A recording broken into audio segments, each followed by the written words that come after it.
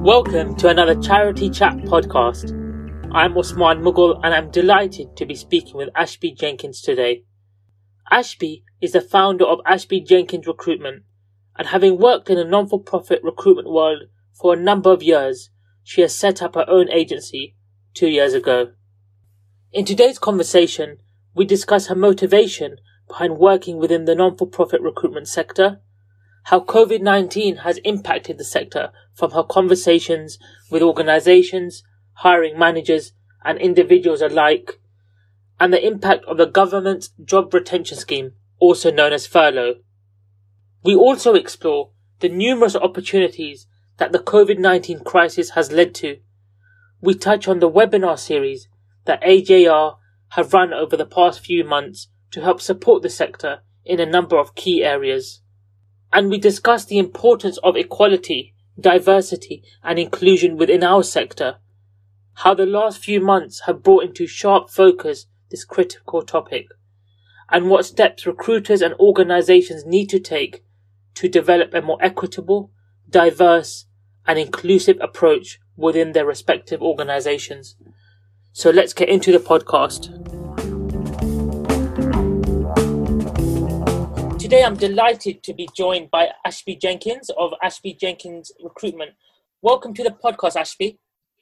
Thank you for having me. I'm very excited and nervous at the same time.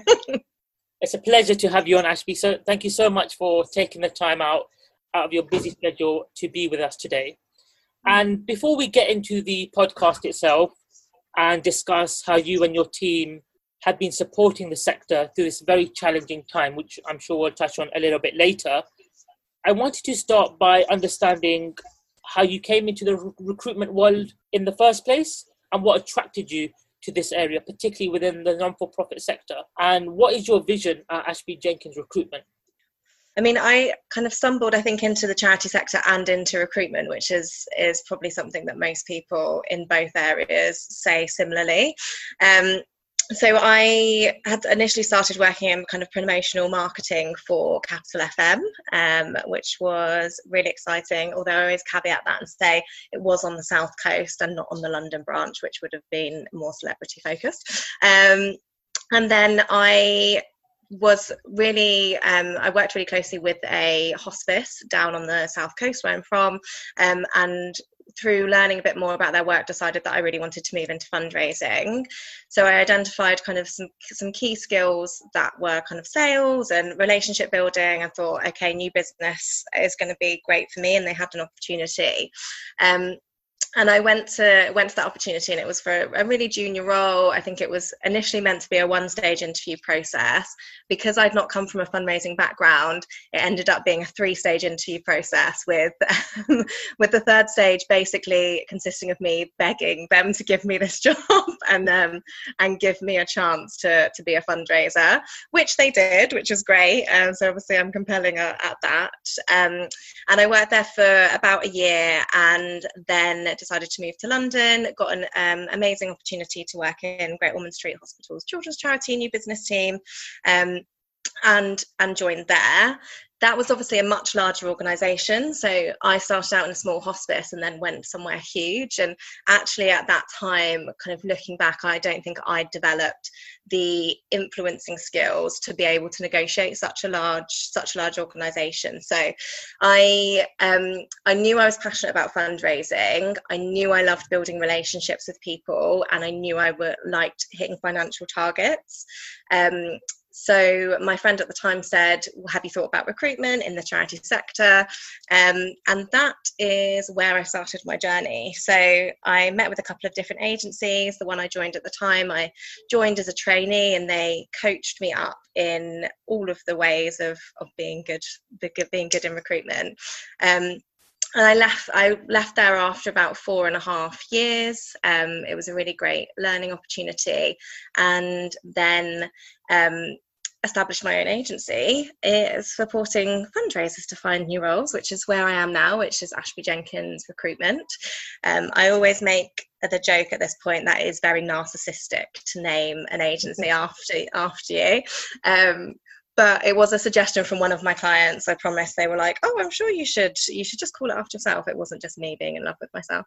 And then since then, we're now coming up to 2 years old in December, and I've got a team of 3 really great people that work with me, 2 of whom are ex-fundraisers, and one of whom is just a lovely lady who is great at putting candidates at ease and helping people with their job search. And I think in terms of kind of the not-for-profit sector, I would never see myself recruiting outside of it. I genuinely love fundraisers across all different income streams. We all know their different personality profiles, but I love helping people. I love coaching and supporting, and all of the soft stuff that comes with recruitment is something that I am really passionate about, particularly over the last 4 months where it's been, or 5 months now, where it's been a really scary time for so many people, you know, with a lot of changes happening. So I think this is where my vision for AJR, I guess, is to be here to genuinely support the sector and genuinely support the people we work with. And I have been really lucky in attracting a team of people who care about that as much as I do. And I think because of their fundraising backgrounds and my own fundraising background, we have a real empathy for being on the other side of the fence. So we don't do those kind of tactics that perhaps your traditional agencies might use. We are very personal with our approach. And the thing I want us to continue doing during this time, and once we're out of that, is supporting the sector in any way we can, whether that's with knowledge sharing or coaching or general career advice. A thing that I always say in terms of fundraising and recruitment is not that different. It is all relationship building. And although fundraising helps raise money to obviously support beneficiaries, from my perspective as a recruiter, the thing that I love is my job changes people's lives. You know, in the best of times, that's pay rises and promotions with which they buy houses and they get married. And at the worst of times, like we're in at the moment, a 10-minute call with us, I hope, makes people feel better. I hope we make people feel more secure, and I hope that we make them feel calmer about the market. Definitely in the first month of lockdown, we called every single person looking on our database and just tried to reassure them that things were going to be okay, advice on supporting statements. So I think all of that is the vision for AJR, is that we keep helping people in any way that we can, and being experts in this sector, in this area.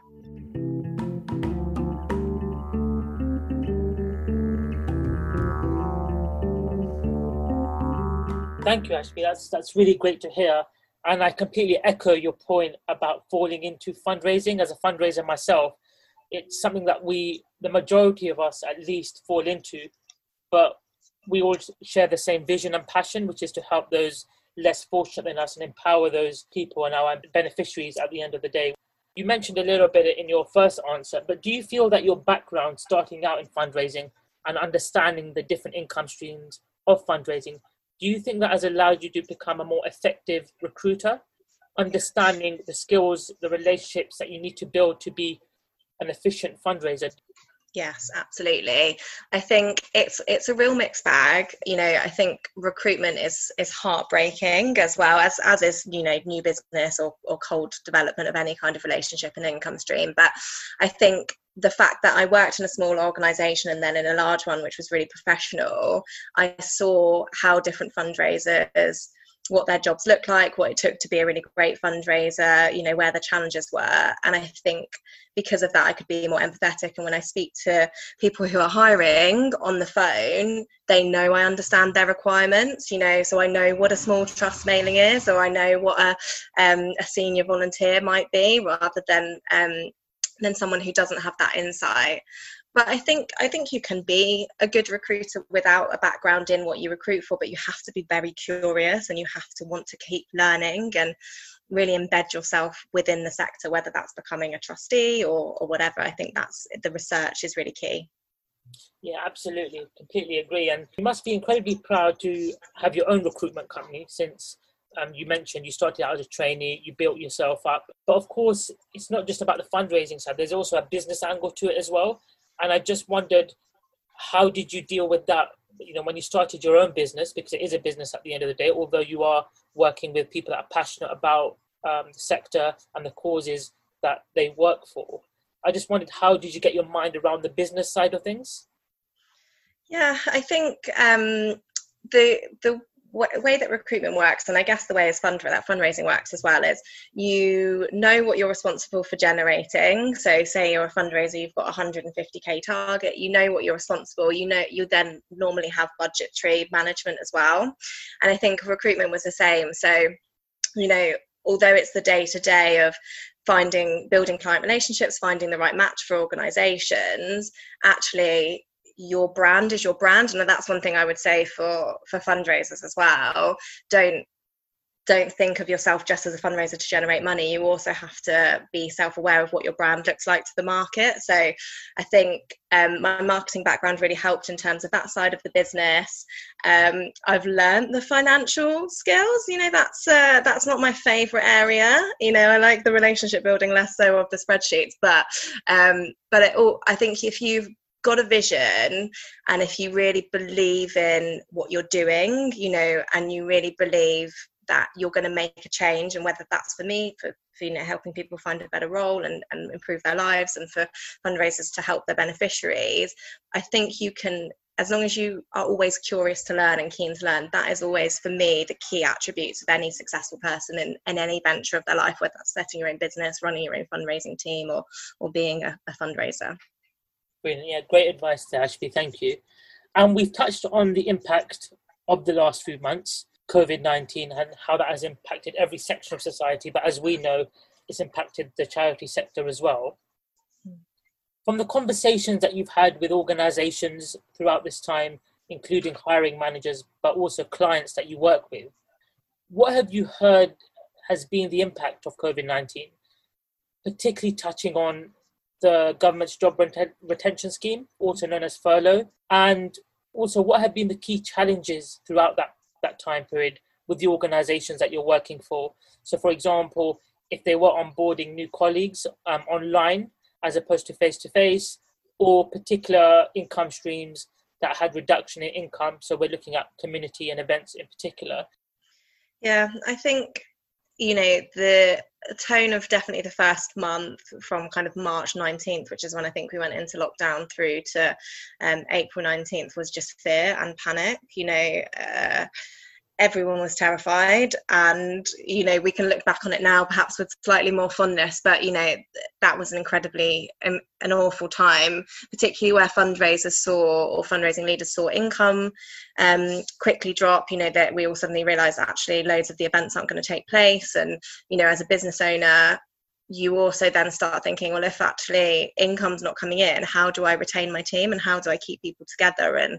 And that, I think, has been probably a weakness in the sector in terms of that real, I guess, support and care for staff. It's something that shocks me, and I understand it because a lot of decisions had to be made really quickly. But I think there were a lot of knee-jerk reactions initially, and particularly in regards to the furlough scheme, as we're starting to come out of that now, generally the trend that we've seen across the sector is those that didn't furlough staff are in a better financial position than those that did.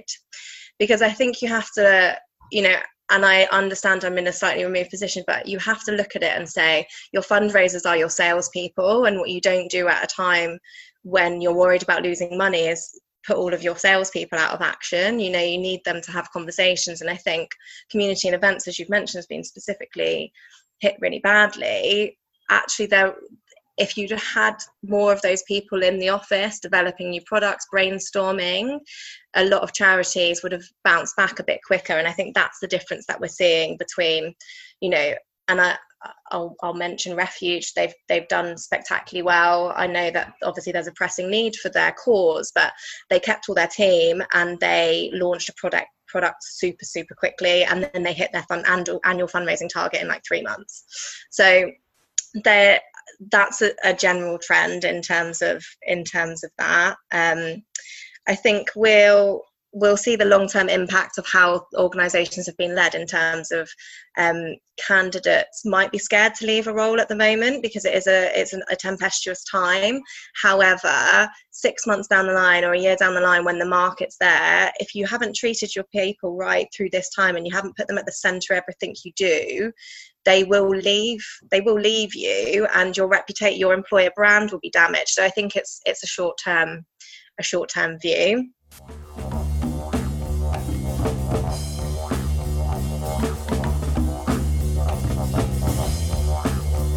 One point that really struck me throughout the COVID-19 crisis is the importance of diversifying income streams. And organizations which were reliant on one or two particular income streams, particularly, as we mentioned, if this is more community and events based, I think those organizations have perhaps suffered the most. And I think COVID-19 has shown the importance to develop different income streams so that if one suffers a knock, the others are there. So I'm just wondering, from your perspective, is that something that you've seen as well? Yeah, I think the difficulty is, and we're all guilty of falling into, we've done it this way forever and it's always worked, so let's just continue doing it this way forever. And actually, we're now living in a time where you have to let go of everything you've known in the past, you know, and I think that's what was so terrifying initially. It's definitely shown, that we need more diversity in our fundraising income streams. And I know we'll probably touch on that diversity later as well. But I think one thing it's shown for me, and it's something that I've been an advocate of for many years, is the lack of perhaps cognitive diversity across the fundraising teams in the sector. So we did a webinar last week actually on insight profiles and the types of personalities that tend to sit in leadership roles.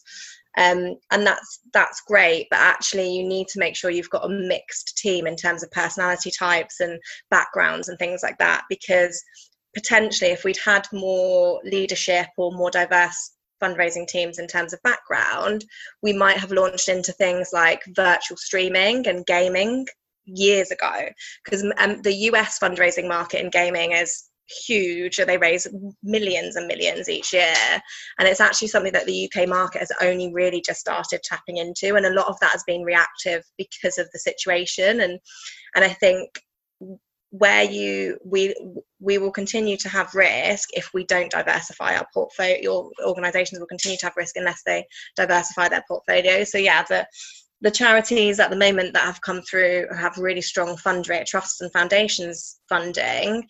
That's fine, but actually I think we need to look at, well, what's the impact going to be 2, 3, 5 years down the line on those foundations and those trusts that have given away more of their money than they would have normally? Is that going to lead to tighter criteria?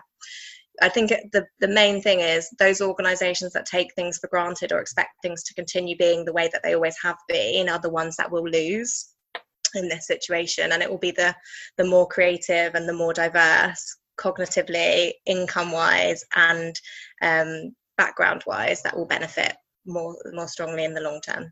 Absolutely, I couldn't agree more, Ashby. And when we talk about COVID-19, of course, it's been a challenging time for everybody. But I also want to touch on some of the positives and opportunities that have come out of COVID-19, because I think that's important to understand within the fundraising environment that we are in and the way that we need to adapt ourselves as a sector to ensure that we are ready for the future.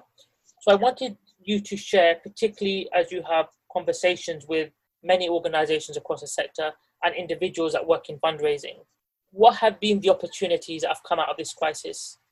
Yeah. So then there are loads of great things as well. You know, I think it can be very doom and gloom, but there are genuinely some great opportunities. So on the flip side from what I just mentioned around organisations that perhaps haven't managed their teams particularly well or supported them, there are some organisations that have done some outstanding work with their staff, like truly outstanding. And those organisations will see that they in the future will retain their teams a lot longer than before. So, you know, the average life span of a fundraiser within an organisation, for want of a better word, tends to be your 12 to 18 months. I think those organisations that have looked after their team will see that increase to 2.5 years, just because people will feel really appreciated and supported by their organisation. I also think resilience. So fundraisers need to be very resilient anyway, but I think with the tumultuous time that we've had recently, any kind of trauma, once you've gone through it and you've been exposed to it, you build a level of resilience towards that happening in the future. And I think actually we've had a lot of people that have grown up and started work, and I'd say myself amongst them, started the world of work post last recession, who've not known times like these. And actually now we have full on exposure to that. So there'll be a lot more resilience within teams, which is great and really important for fundraising. Also, talent pool, just in terms of loads of people get to that point where they're like, okay, right, I'm in London, I've had a baby, or I've got a dog, it's time to move out now. And I think what happens a lot for those people that choose that career path previously is they would have to put their career on hold because so many charities are London centric, whereas moving forward they won't have to worry about that because we might only need to be in the office 1 or 2 days a week. So it's going to be better for people's career who want to move out of London. It's going to be better for organisations who are open to new talent pools outside of London too. And I think generally, like, we've seen much more creativity in the sector as well. So there have been like some really great stuff done with virtual streaming and gaming, as I mentioned, but also, like big digital fundraising challenges. Perhaps this isn't COVID related, but there's also been big step forwards in terms of recognising why diversity in organisations is so important. So I think there are a lot of great things to come out of this. And also it will give a lot of people an opportunity to diversify their fundraising experience into new income streams, which can only strengthen you in the long run of your career. Some great points there, Ashby. Particularly, you mentioned about digital innovation.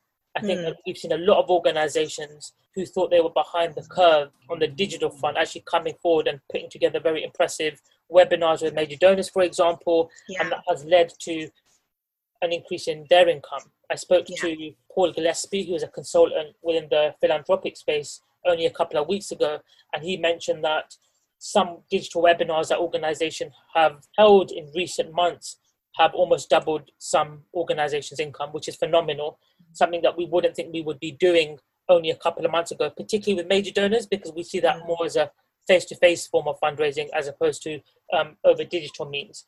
And it's a really good point that you made around talent pool. The fact that you don't have to be London-based to work for a London organisation or the head office in London, which I think opens up opportunities for organisations and for individuals working within fundraising. And I also think from my perspective, there has been a lot more open conversation around mental health and emotional well-being in the sector. People are talking more openly about the issue. And I know that issue has been spoken about a lot in the last couple of years within the sector particularly, but I feel COVID-19 was a leveler where everybody was on the same page and had to adapt to the same environment and situation. So making sure that those conversations don't just stop now because the immediate crisis has gone away, but rather continuing those conversations and looking how that impacts on certain sections of your workforce. So we know that BAME people within the sector are more likely to contract COVID-19. So how do organizations react to that?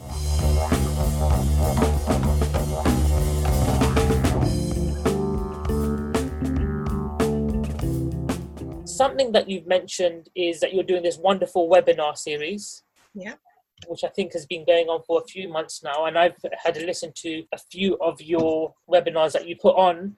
I just wanted to understand how these webinars came about. Were they always going to come about, or did they come about because of COVID-19? And what were some of your favourite webinars? Yeah, so they weren't ever something that we were planning on doing. There's a debate, there's a hotly contested debate in my team as to which one of us came up with this idea. Because I'm here now, I'll just say it was definitely me and none of the others. No, we part of our plan as a company was always to do kind of in-person events, maybe twice a year, to try and add value to the sector. And then when this happened, just our conversations with people and how people were feeling just made us think, like, we have a really good platform. Like, when the first week that this happened, I just said to my team, like, people are going to look to us now to add reassurance and to give support, and that's what we need to do. And obviously we're doing that on a one-to-one basis, but I just thought, is there a way that we can deliver this to a larger audience, which is how the webinar series was born effectively.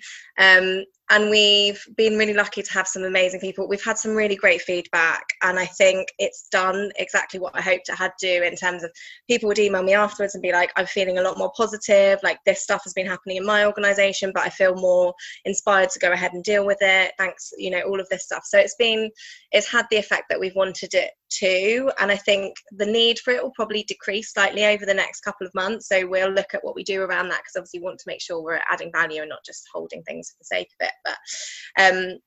But they've been on some really great topics. I think in terms of my favourites are really hard. I really I've done a few with Catherine Miles, and she is great. She's a strong character. I think she's wonderful, very direct communicator, excellent leader. I think she really backs people, you know, if you show that you're talented and loyal, and she's great at delivering optimism, great at delivering hope, and I know she's helped a lot of organizations.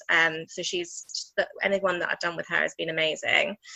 The Building Inclusive Cultures one was probably the most stressful and rewarding and emotional at the same time, because I think, and I know we'll come on to that in a bit more detail, but I think it's a topic that really resonates with me, and I'm not saying that it's the same, but when I mentioned a bit about how I moved into fundraising, but I never went to university. I didn't get a higher education, and I had to beg to get my first fundraising job, because I was different from having, you know, fundraising internships and stuff like that. And so I wanted to make sure we were covering as many angles as possible in terms of like groups that maybe are minorities within our teams, you know, and obviously the bigger emphasis on racial diversity.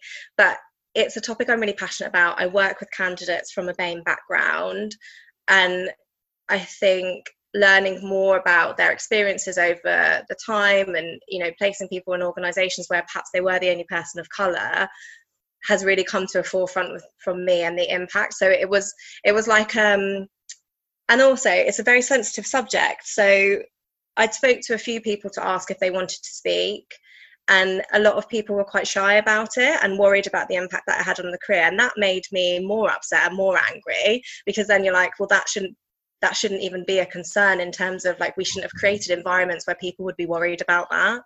And so it was a labour of love, and I was delighted to be joined by Mayrim and Kevin, who were both really great, and it's such a useful chat as well. So we shared all of that round. So those have been my favourite. I think the Building Inclusive Cultures was the one that I learned a lot of, because you living in or hearing more about people's experiences was useful to drive forward to, right, what can we do, how can we really support the sector, and how can we support the people in it. And I think that's been helpful.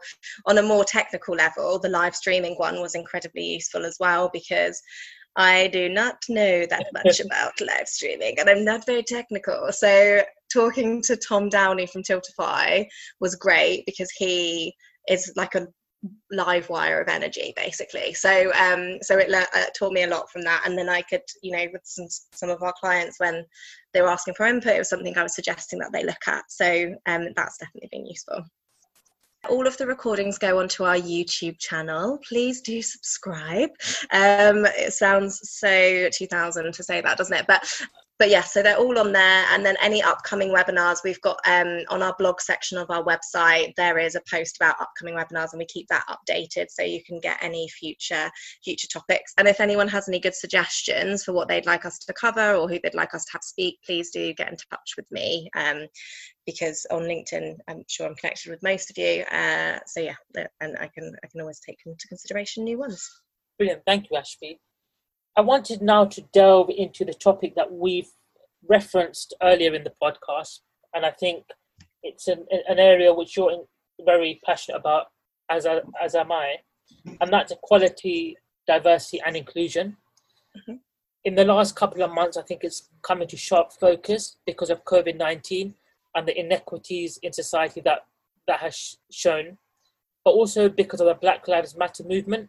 And if we think of the opportunities that have come out in the last few months, I think this is one of the opportunities that the sector needs to grab hold of and move forward very quickly. In the last couple of weeks, we've had the first BAME conference ever, which was held online. And I thought it was one of the best conferences I've ever attended.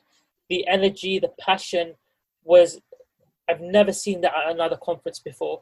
But relating more back to recruitment and your role in the sector, I understand that at AJR you have your own EDI policy, which I found very refreshing. I was really pleased to see that on your website, so well done for that. I just wondered, from your perspective, how do you work with organizations to ensure that they're more equal, diverse and inclusive? And also what I'm interested to learn is, in your very honest conversations with organizations, what types of challenges do they encounter? For example, if an organization is based in a part of the country where there's not a lot of racial diversity, perhaps, it's a lot harder to recruit from a more diverse pool of candidates. So I just wondered, from your perspective, what conversations are you having? Mm-hmm. Okay, so firstly, in terms of like what we're doing as recruiters and what I think the recruitment industry in general supporting the charity sector should do, we have to push ourselves outside of our comfort zone and make commitments. So one thing that I think has been frustrating for me, and I'm sure for many other people, is the number of virtue signalers that have been getting involved in this conversation over the last kind of 4 months, but not actually making any changes. So those are those people that are like, oh yes, I care so much about this topic, and then do nothing about that follow up with it. For us, it was a conversation that was prompted by one of the clients that I placed within an organisation, and a realisation that it wasn't as diverse as either their beneficiary pool, the area that they worked in terms of location office-wise, or as compared to the commercial sectors organisations that she had worked within. And I think it was kind of inspiring to listen to her. And then we went about thinking, what can I do? And I was writing a blog, and I thought it felt toothless and really like vacuous. And I think, how can we actually make an impact? So the most obvious tangible step that we took was to anonymise all CVs. And that is whether we're up against other agencies for roles, because I know some agencies have a policy where they will anonymise CVs, but only if they're the only agency doing that recruitment for that role, whereas we do it across all of things. I actively say to clients when I'm recruiting, this is our policy. Will that put our candidates at any kind of disadvantage? And I do that because I know they're going to say, no, of course it won't, but also because it raises awareness that actually they can ask their other agencies to do that process too. So we anonymise all of our CVs. We have committed to an ongoing series of ED&I events. So the gender diversity one that you mentioned, the one on building inclusive cultures. We're also looking at getting someone in from the commercial sector to speak about how, from a really large company, to speak about how they introduce policy change and things like that, and then some of the thought leaders within our own sector. In terms of our process from there, we reached out to HR teams. We basically said, this is what we want to do. How can we better support you to be more diverse? What can we learn from you? What can we teach you? Alongside that, I recognised through our webinar that actually small charities are at a bit of a disadvantage in terms of perhaps not having a HR representative and being quite stretched. So I've since set up a small ED&I networking group that we're going to meet quarterly. We're looking at booking our first meeting in. So if anyone listening works for a small charity and perhaps you don't have a dedicated HR person, or they're just really busy, feel free to get in touch with me. Again, LinkedIn's probably the easiest, and happy to add you into the mailing group for that.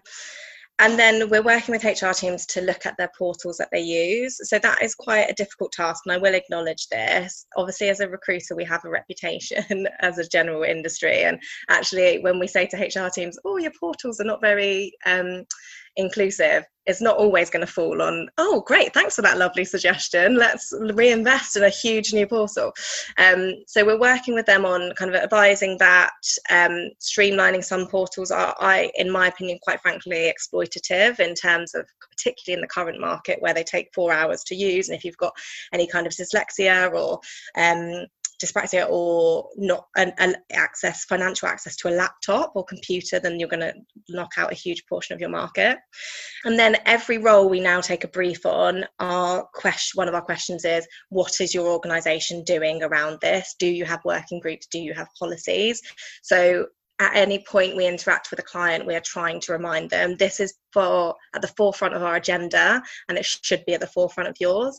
And we did that on the advice of someone who said to me, what would be really great is as an agency, I didn't have to prompt you to say, is their workforce diverse and inclusive, because it makes me feel uncomfortable. And so now we make sure we already have that information and that we reveal that to everyone regardless of background, that we've asked that question and what their answers are. We're looking at the internal EDI networks, encouraging charities to promote that to non-minority people as well, so that they get that. And as recruiters, I think we also need to challenge our own unconscious bias and stereotypes. So setting it up our own policies as recruitment agencies to make it harder to discriminate, and being genuinely committed. I think it's really, and looking at the profile in terms of leaders or owners of recruitment agencies across our sector, it is a big old white town where there's not much diversity there in terms of, I guess, even gender to some extent. So I think we have to hold ourselves accountable and making sure we're building diverse workforces around us. I say that as a owner of a business who my team is all female. That's not through proactive choice or discrimination, it's just they are. We're diverse in terms of our education, our class and our religious and ethnic background, but not diverse gender wise, and I need to be aware of that. But yes, I think it's genuine commitment, and this doesn't happen overnight. And I think the most difficult thing and I'll come on to your challenges part, but leadership is predominantly white, predominantly male, and in the sector and in the recruitment agencies that support this sector.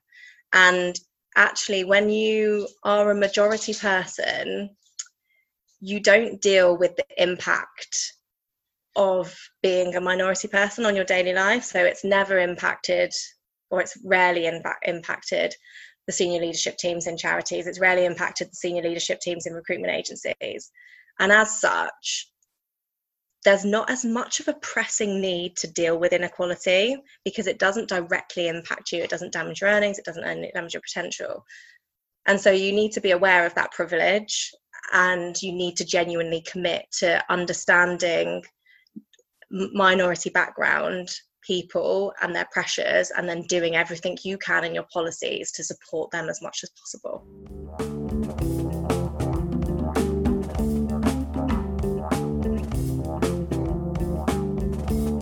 The kind of challenge, I guess, is, and the one that comes up regularly, is pushback from SLT or even sometimes from HR. So you have some people that are really passionate, perhaps even your ED&I group, who are trying to steer conversations and steer policies, and actually they're getting to a certain level and then they're pushing against people that aren't willing to change. And that could be because of apathy, it could be because of the process is lengthy, but I think that is the biggest challenge. And in terms of advice for how to overcome that, I mean, it's really tough, but I think you have to show the tangible and positive outcomes of being more diverse. So, looking at, we mentioned this on our Inclusive Cultures webinar, but looking at the impacts that not being a diverse workforce has. So, fundraising from the Muslim community during Ramadan is a really great example of charities missing out on that for many years, and only really trying to tap into it and probably build quite inauthentic relationships with that community, because they've suddenly realised. And there's like a McKinsey report. It's a little bit old, but it's the organisations that are more ethnically and more gender diverse outperform their competitors that are less diverse year on year. So but I think it's showing the tangible outcomes, and I think that's how you get your SLT and your HR teams probably to buy in. That you're right in terms of location geographically. Obviously, if you have a predominantly white area, I guess it's harder to recruit people from an ethnic diverse background. That's probably the most common one that would come up based on geographic location. I think it's just, I mean, from what I said about London being, you can be less centric about where your fundraisers are. Actually, rural charities or regional charities, I don't know if rural is the right word, but regional charities can do the same thing. You know, if you're based in, I don't know, Staffordshire, and you've got like a population that's predominantly white, or Northern Ireland or Scotland where you're predominantly white, if you can then attract fundraisers regionally, actually you'll be able to open your diversity pool and the pool of candidates you go to. So that I think is the challenge of that. But to be completely frank with you, it's mainly pushback from senior leadership teams and HR teams. That's the challenge. I agree with a lot of the points that you've made, Ashby. Point that you made around EDI and the impact on the organisation is really important. I'm a trust fundraiser and I've been working in the sector for about 7 years now.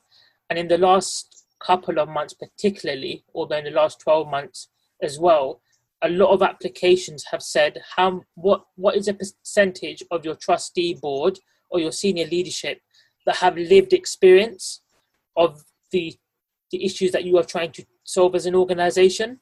And we need to be really honest and upfront. If we do not answer those questions, that will have a detrimental impact on the amount of fundraising that we can do in the future. So in terms of putting a business case of support together for why EDI is so important, it's quite clear that we are going to miss out on funds from very large, reputable funders like the National Lottery Community Fund, like BBC Children Need, if we don't take action. I went to the Trust Conference in February, and this was face-to-face. And the CEO at a foundation, her name is Fawzia Irfan, and she spoke about this issue very passionately. She's done a lot of work in the UK as well in the US, and she talked about morality and the business case.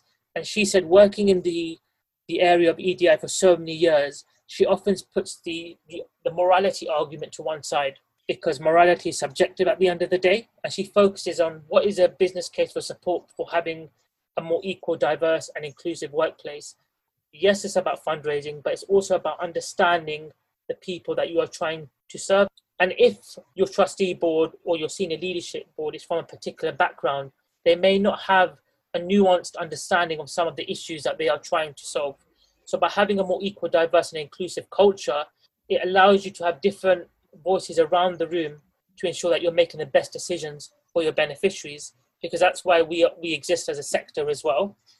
And at Action for Children, where I work, what we've done in the last 6 months is have solidarity hours. So 1 hour every week on a Friday afternoon, all the organisation is invited and we talk about different issues in relation to EDI. And it's a conversation starter. It allows everyone to be open and upfront and honest in a safe environment to talk about issues that are very challenging and difficult to talk about. And I think organisations need to be doing a better job at providing that platform to give voice to these issues more than they are currently. But I've been really encouraged in the last 12 months that organisations within the sector are taking it seriously at the same time. We have a long way to go, but organisations like Charities So White have held up a mirror to our sector, and it doesn't make positive reading, unfortunately. And, you know, a lot of the people involved in Charities So White put together and curated the BAME conference. It's important that this conversation keeps going on. But what I'm also conscious of is we just don't want to keep having conversation. Action needs to be taken, and senior leadership needs to be held accountable at the same time. Conversations are great, but if there's no action to back it up, then in 6 months' time, we don't want to be in the same position. So, you know, we have come a long way. There's been a lot of positive that we can take out of the last 6 months, but we must also understand that there's a long way to go as well. Yeah, completely. And it's interesting what you said about leaving morality to one side, because I think I think, that's why I think it's so important to realise the impact that a lack of diversity across all backgrounds has on your fundraising stream. You know, like and this is not a protected characteristic, but even if we break it down as minutely as saying, oh, well, actually, the population of male fundraisers to female fundraisers, or, you know, male fundraisers maybe from like nerdy computer gamey backgrounds, you know, if we had more of those, we might have realized that gaming was a huge potential years ago, and we wouldn't just be finding out about Twitch, you know. And I think it's showing your leadership, here is the impact. Financially, we are worse off if we don't, and it's great that more trusts and foundations are asking those questions. I'm a trustee, and we just have to do a survey on our backgrounds, and you know, particularly for like youth charities, or charities that have beneficiaries who are predominantly from BAME backgrounds or from non-majority backgrounds. Your trustee board needs to be more diverse. Your fundraising team needs to be more diverse. Your senior leadership team needs to be more diverse. You can't, because it comes down to that point, doesn't it, where it's like patronizing, like white hero riding in on their horses to tell you exactly how to feel about something, or how they're going to help like impoverished communities. We're done with that now. Like let's move past that. And it is a long process. You can't just, and I think the thing, like there's a couple of like fundraising director roles that have gone up recently where it's been like, we encourage people from a minority ethnic background, and it's like, yeah, great, where do you think these fundraising directors are going to be? Because you've not given them time to thrive. It takes 10 years, maybe longer, to map that career journey. You can't just expect people that have only just been allowed to enter, or who haven't been allowed to progress, to suddenly be ready to step up. You know, it's a long-term commitment for all of us.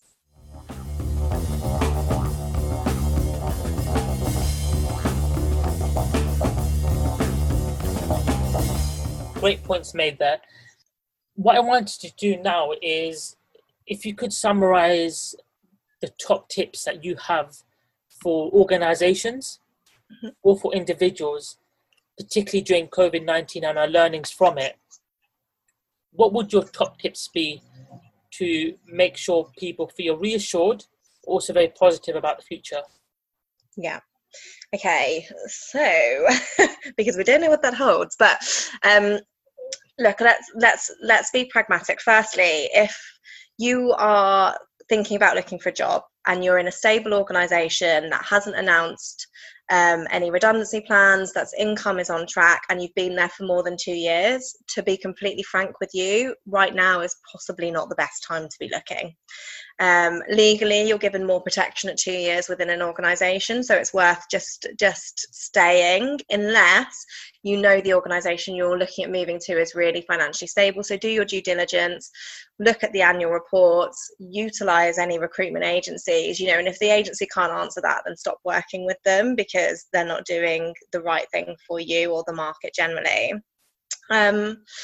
If in terms of job search, if you are looking, or you're at risk of redundancy, I think make sure you know what you've raised for your organisation. I sat on a panel of interviews the other day, and people weren't actually aware of how much they were meant to be raising per year, or how much they had raised against that. Figures is always key for fundraisers, so just make sure you've got that. And if your career achievements, if you're outside of trusts, because trust fundraisers are having amazing 6 months, they've never had it so good, you know, if you're outside of that and, you know, your fundraising's been impacted, just record what happened in the 12 months prior to COVID in your role. So, you know, start putting those on your CVs.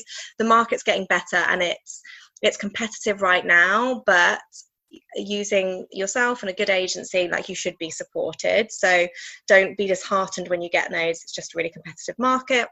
And in terms of organisations, I think, remember, as I said earlier, remember that if you treat your staff bad now, they might not leave you. Or if you take advantage of candidates now in terms of, you must give us an answer yes by this day, this in 3 hours, or you have to do this portal or whatever. Actually, they will do it at the moment because people are frantic for jobs, but they're not going to do it in a year's time, and they're going to leave with a really bad reputation of your organisation. You know, there are loads of candidates that have applied for roles. I mean, some organisations are getting like 200 applications for staff. If you're not even going back to them with like a sorry, you've not been successful at mass mail merge email, they're not going to apply to you in the future, and it's and then you'll struggle in 2 years' time to recruit good people. So yes, so that's my advice to organisations: look after your staff, build that loyalty now. Now is the time to do that, and look after the people that are applying for roles. I know you're busy, but make that time. And hiring managers, so anyone that's looking at, I guess, recruiting currently, give your candidates feedback, and please give them tangible feedback. Saying, oh, someone was slightly stronger than you, isn't that useful. What question were they stronger on? You know, what did they get wrong? Because these people, a lot of the time, you might be the third interview that they've got a no from, and actually it's not fair to them to keep pushing them through the same rigmarole without helping. So I know it's hard to give negative feedback, but I'd say, you know, at least pick out a question that they did weaker on, give them that advice.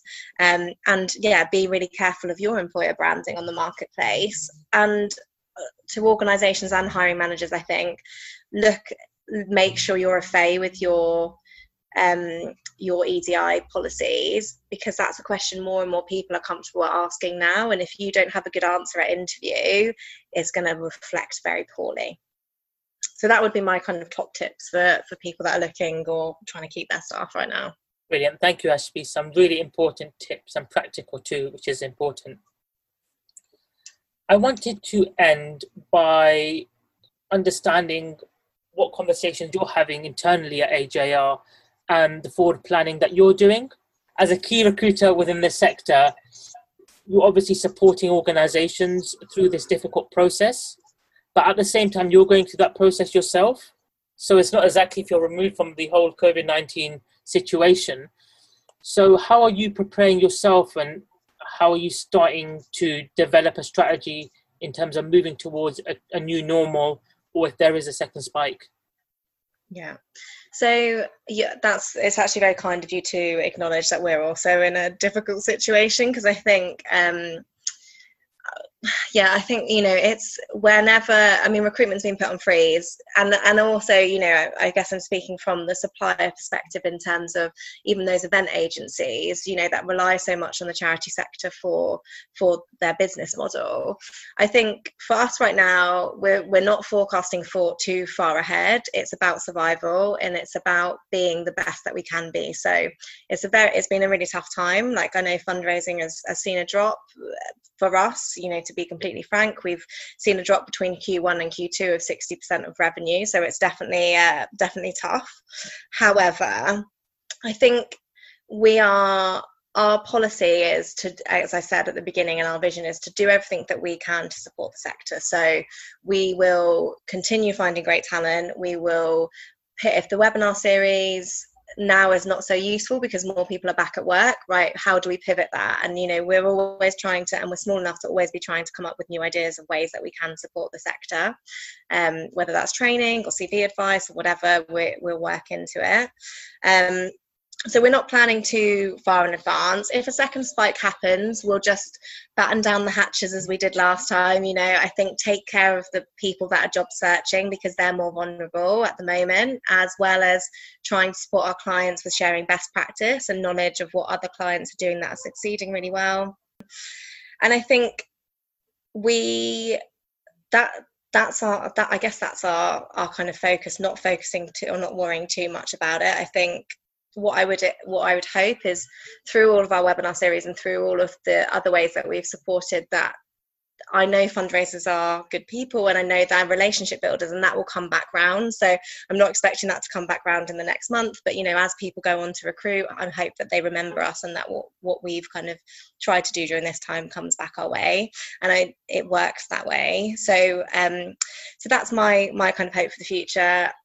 I hope to lead my team to continue to deliver excellence, and I know that all of them are so passionate about what they do, and we are so committed to our organisations and to our clients that we will continue to work in great partnership. And I actually hope that this brings us closer. So we've definitely in the last few months been feeding into fundraising strategies more than we ever would have done before, particularly with those small organisations. That's something we're always here to support with. So I think we'll just keep fluidity. I don't like to set any plans because, yes, if we do go into a second waves and recruitment freezes, or say individual giving programs start dropping out, whereas they've maintained consistency so far, we'll have to flex to support the sector, and we're in a position where we can do that.